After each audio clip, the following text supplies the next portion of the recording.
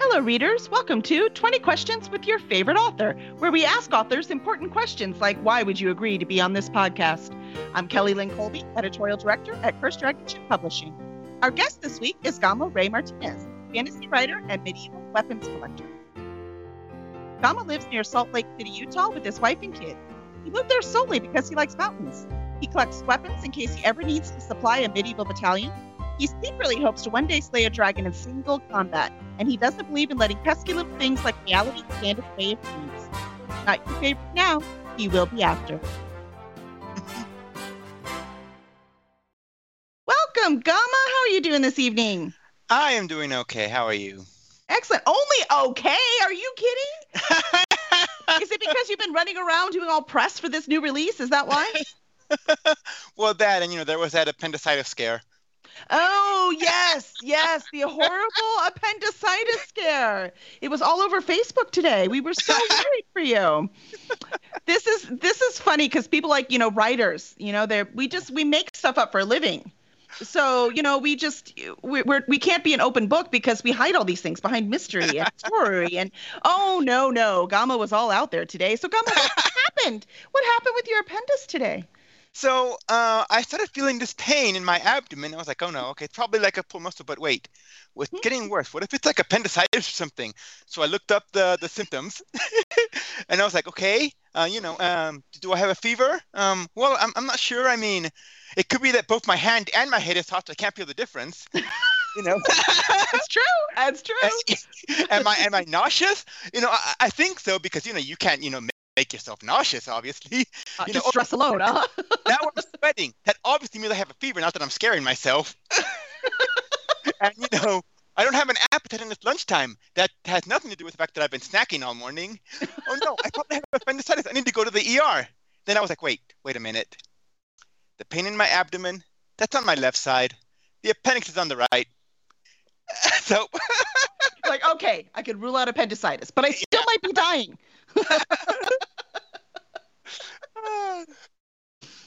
So it turns down to you just had a sore muscle.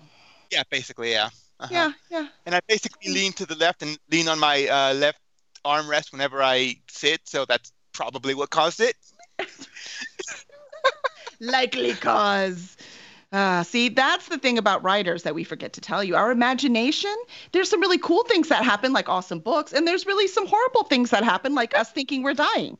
Or when our kids are 5 minutes late from getting off the bus, we assume they're dead on the side of the road. I mean, they have to be. It's the only logical explanation. So, no, that's awesome. Well, I am very glad that your appendix is healthy, at least for the moment. So I'm very glad for that. It was really fun watching it on Facebook today, though. Who needs reality TV? I have author friends. It's way better. I was actually thinking, oh no, am I going to have to message Kelly that I can't make it? I can't come. I'm in the ER. I'm like, bring your phone. It'll be fine. So, I mean, I have to say, I'm totally with you on reality is overrated. So I like that that's in your bio. So speaking of a far-fetched dream, why did you decide to be a writer? It was just something I always wanted to do from, the time I was pretty much as long as I can remember. Like, in fact, I remember getting in trouble in elementary school because when I was supposed to write a descriptive essay, I wrote a story about the picture. I think that counts as a descriptive essay. Why would you be trouble? That's very descriptive.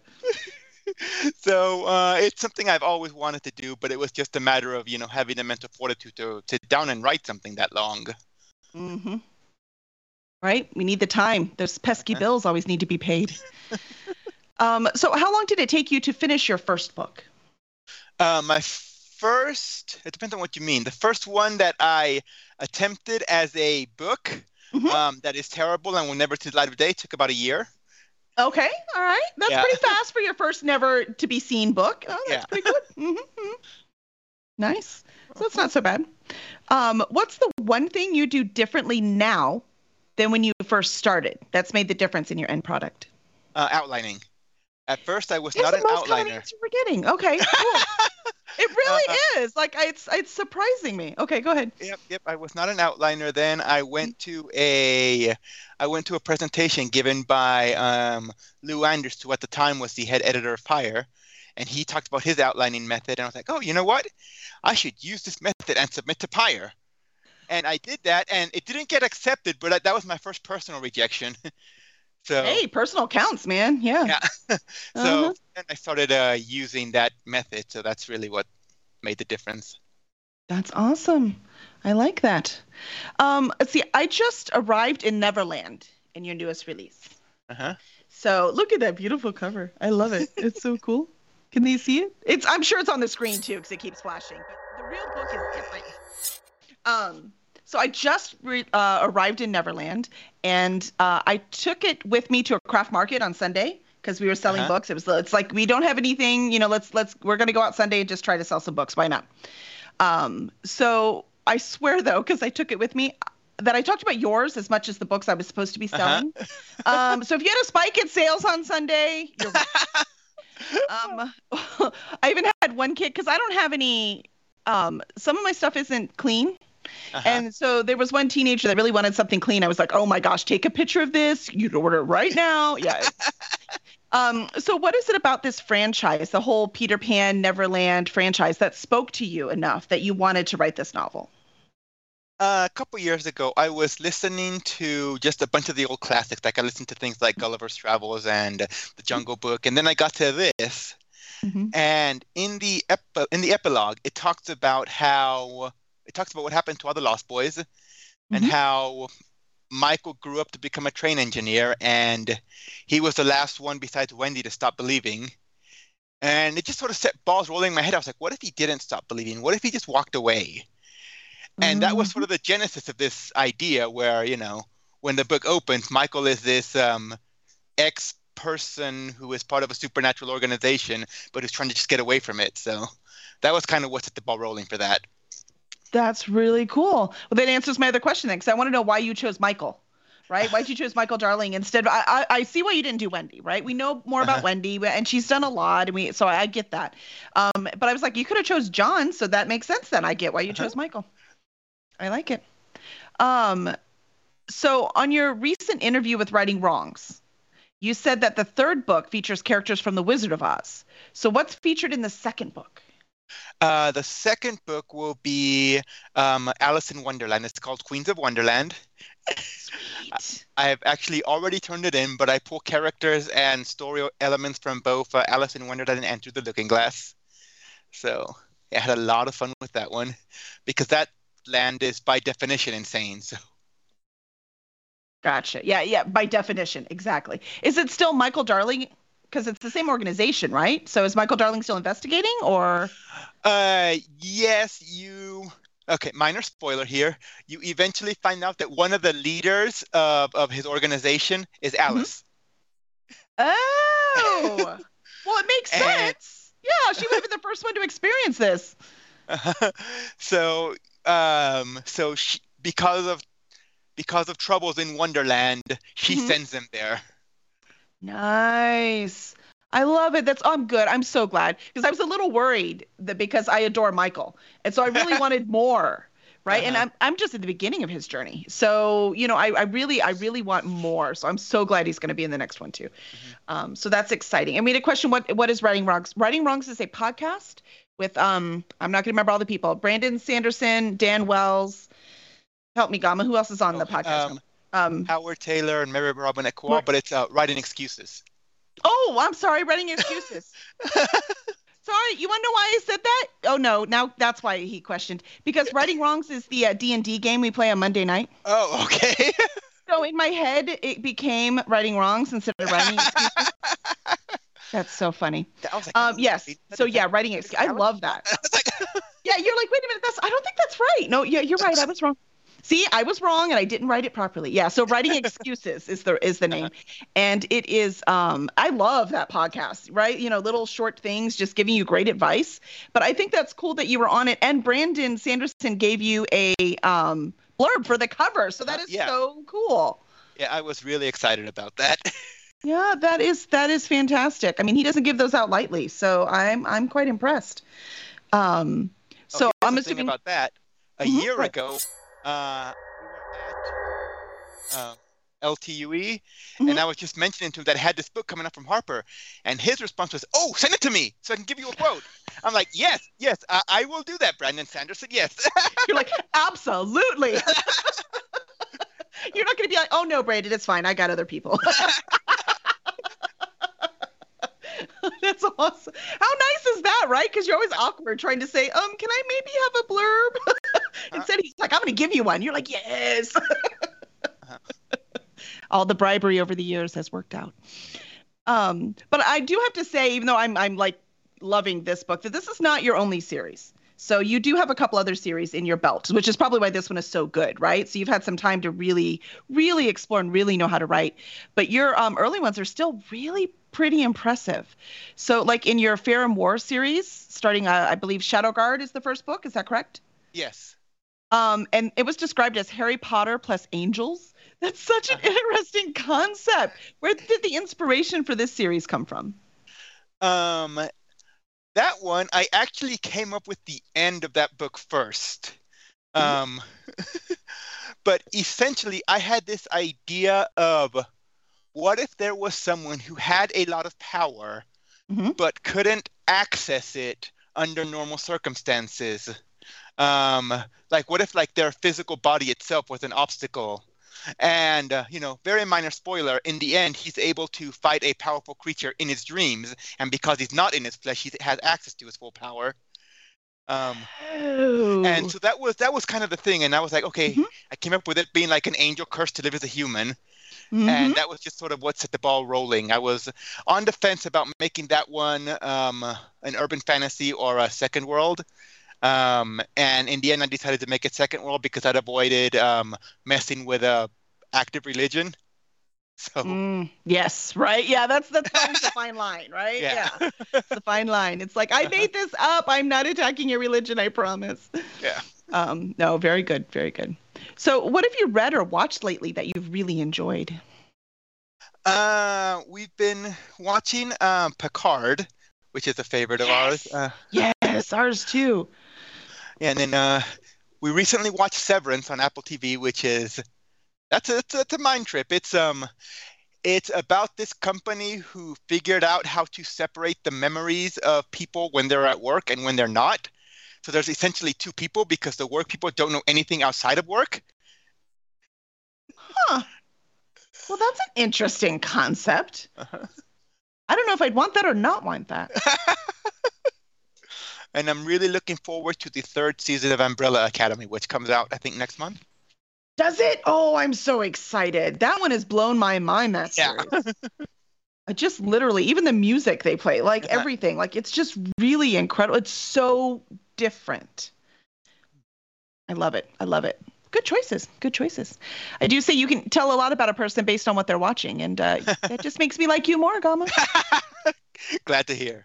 Let's see. If you could turn one story into a movie, which one would it be and why? Um, what I should say is God of Neverland, but what I'm actually going to say is Nova Dragon. Ooh. So, Tell us about that Nova, one. Nova Dragon is the first book in my other series called Goblin Star. It's kind of like Lord of the Rings in space.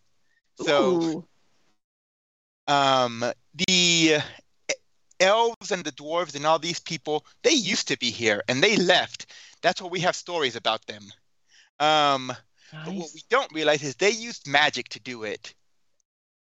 So So not basically, what I have technology, is they use magic to leave the planet. well, what I have is essentially spaceships that are powered by magic hyperdrives because traveling faster than light is impossible. So they use magic. Which is as realistic as anything else I've seen, quite frankly. Yeah, so opens on an Elven space station. It's about trying to find a lost dragon battle cruiser.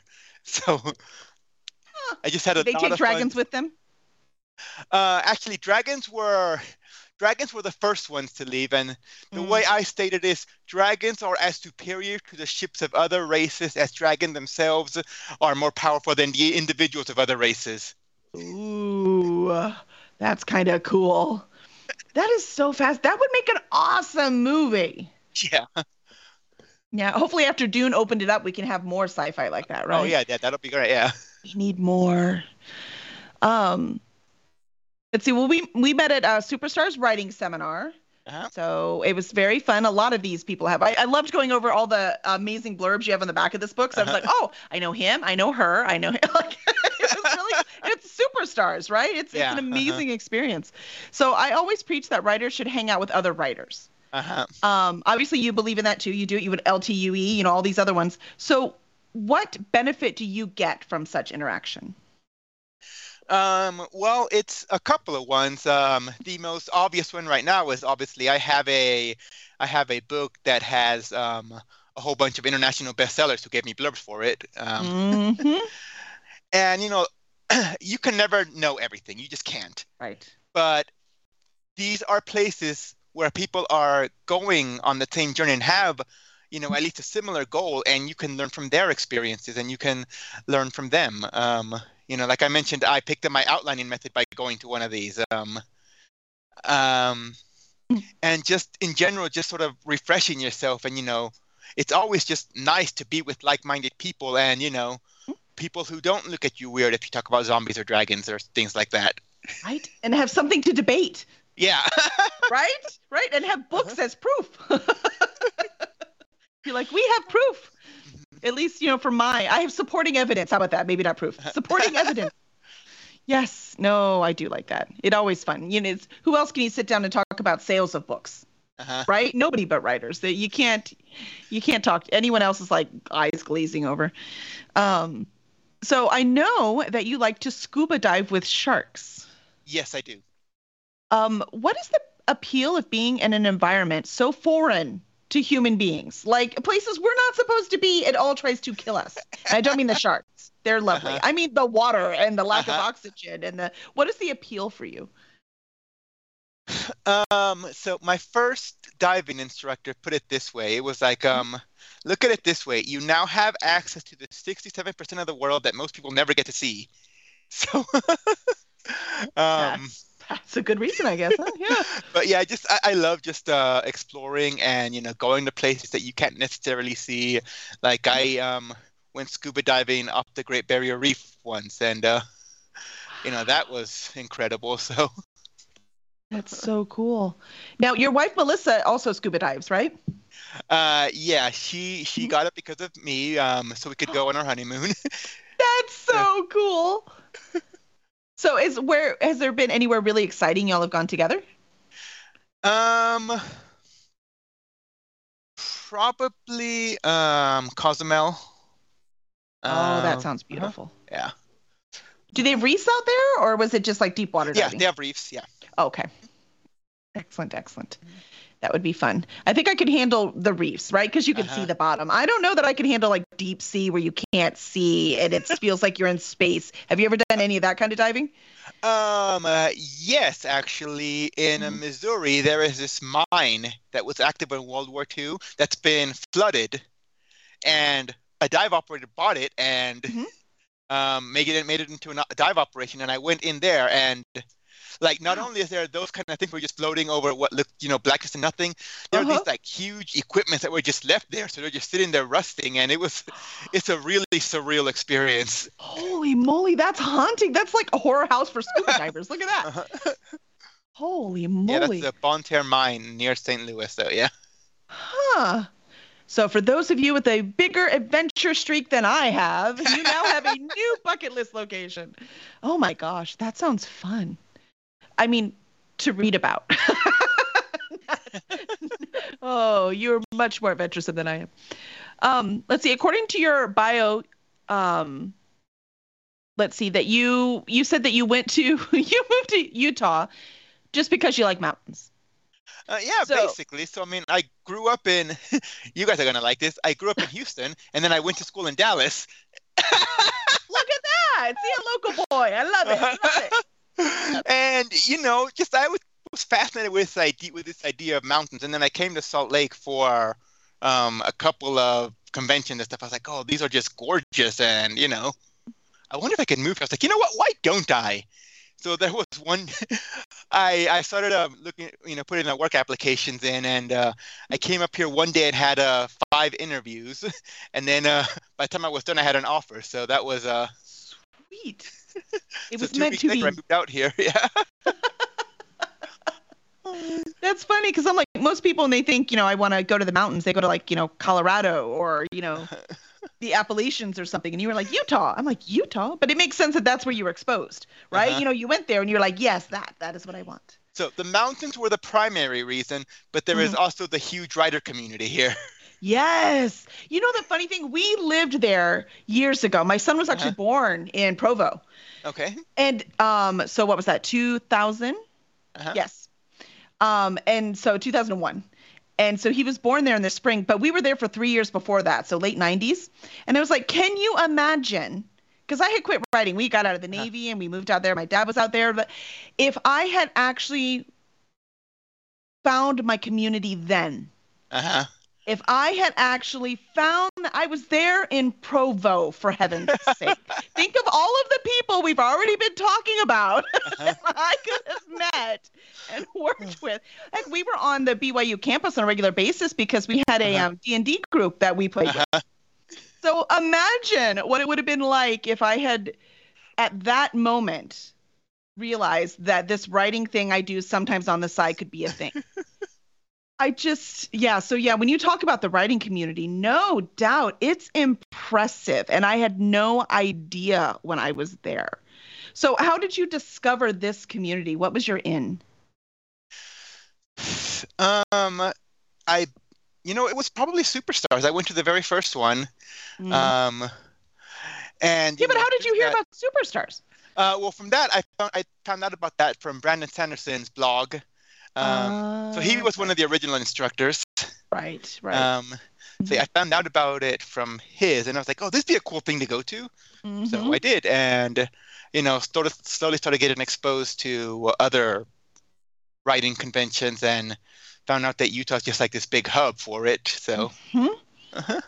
Yeah, it's pretty darn impressive. I'm always like, darn it. Those things where they say you have regrets in life, and I'm like, I don't really have regrets, except one. And that is, I wish I'd started writing earlier. So I think that's part of the reason I do this kind of thing, right? I want people to know you can do this. You can do this. I give you permission. Go do it. Let's see. Are you working on anything new that you're over the moon excited about? Or is Neverland eating your brain right now? Actually, I just started on something. The idea is a fake chosen one. Like there's this organization that was been manufacturing prophecies and things like that to stay in control. But then like this dark army really does come to invade their land. So it's like, okay, now we have to like fulfill these prophecies. So they're trying to basically manufacture a chosen one. That's a great idea. They're like, what did we call the chosen one again? Hold on, where's the description? I don't remember. I was drinking that night. Oh my gosh, that's so funny. So now we get to see whether, the person lives up to it or not, huh? Yeah. Oh my gosh, that's a great concept. I would totally read that. Let's see. So I think we're on our lightning round now. You answered all of our awesome questions, Gama. I told you we had very important questions to ask. So what is your favorite flavor of ice cream? Not only a favorite flavor, but a brand. Okay. Living in Utah, I miss Bluebell so much. Right? my husband just like almost spit out his beer because he's 100% on your side with that. In fact, I went to Phoenix a while ago, and not to Phoenix, I went to visit James Owen in Arizona. And while I was there, I got some dry ice and, a portable cooler so I could bring some Bluebell home. So. Well, if we drive to Superstars next year, which we're talking about, we'll bring you some. Okay. So which one's your favorite? You have to tell us what's your favorite. Yes, the vanilla. The homemade vanilla, yeah. There you go. Homemade vanilla eye. Hey, that's 2 weeks in a row. That vanilla. Frank Moore and his favorite was vanilla too. Yeah. Wasn't Bluebell, but he doesn't know. Can I tell you, my husband, because I'm not from Texas, he is. He was born on the island in Galveston. Okay. So he's from here. I am not. And so he would always tell me all these things are awesome in Texas. Most of it was BS. But he was right about Bluebell.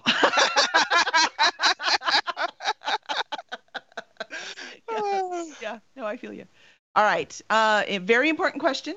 Can zombies climb?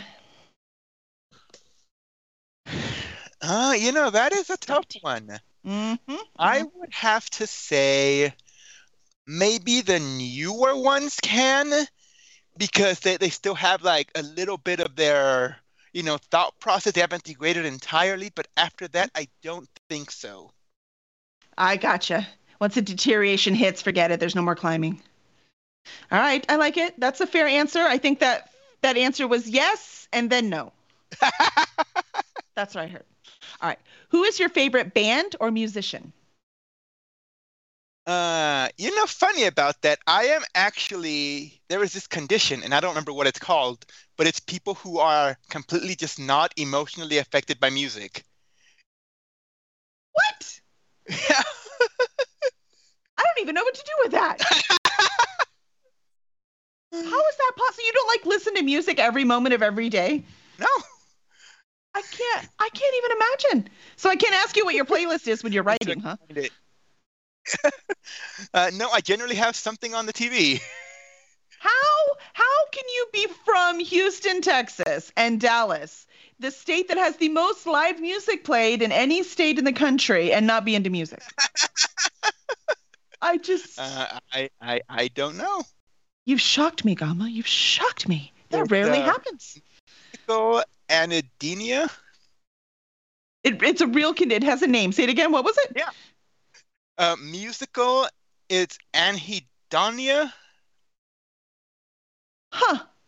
I guess I have the opposite of that, because I hear 3 notes of music and I just start crying for no reason. So whatever the opposite of what you have. So maybe I took it all, right? Somewhere in the universe, things were divided up and I got too much of it. I go to see a play and that music starts and I just start crying. It's stupid. Oh my gosh, that's so funny. That's really cracking me up, because you would think someone who wouldn't like music would not be creative, and that is not true of you at all. So that is so cool. You're challenging my view of the world, Gama. Don't do it. I don't like it. All right. What part of your daily routine is an absolute must? Taking some quiet time near the end of the day, after the kids go to bed, and just need some time to just unwind and just not think of anything. Listen to music.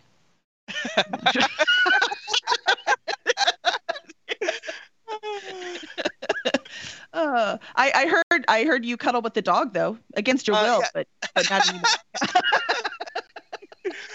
No, it's not always against my will, but not always. Yeah, I'll be walking and my hand is hanging on my side, and she comes here and just puts her head under it. Oh. Dogs always know the softies. You can't hide from them. Can't. They know. That's awesome. Well, I had an awesome time with you today, Gama. Thank you so much for coming and sharing. Thank you for giving us these awesome works that I'm so excited about finishing now. I totally have nothing else to do but read your book, I swear. So where can fans find you and your work? So my work, God of Neverland, is released by Harper, so it's in Barnes & Noble's all over right now, and other bookstores. Online, on Amazon, Gama Ray Martinez, you can find all of my books there. Most of the physical books you can also get from Barnes & Noble and things like that. Audible is always a great place. And then on Facebook, I'm under Gama Ray Martinez. That's where I get most of my interaction, but I'm also on Instagram under Gama Ray Burst, and Twitter is also Gama Ray Martinez. Excellent. Well, thank you so much. And now that Gama is your new favorite author, please make sure to review his work. You can also review us wherever it is you get podcasts, and you can follow us on Twitch, twitch.tv/CursedDragonship, or subscribe on YouTube, CursedDragonship.com/YouTube. Thank you so much, and we'll see you next week, 8 p.m. Central on Tuesday, with Kim May. For real this time. We fixed our technology, so it'll be awesome.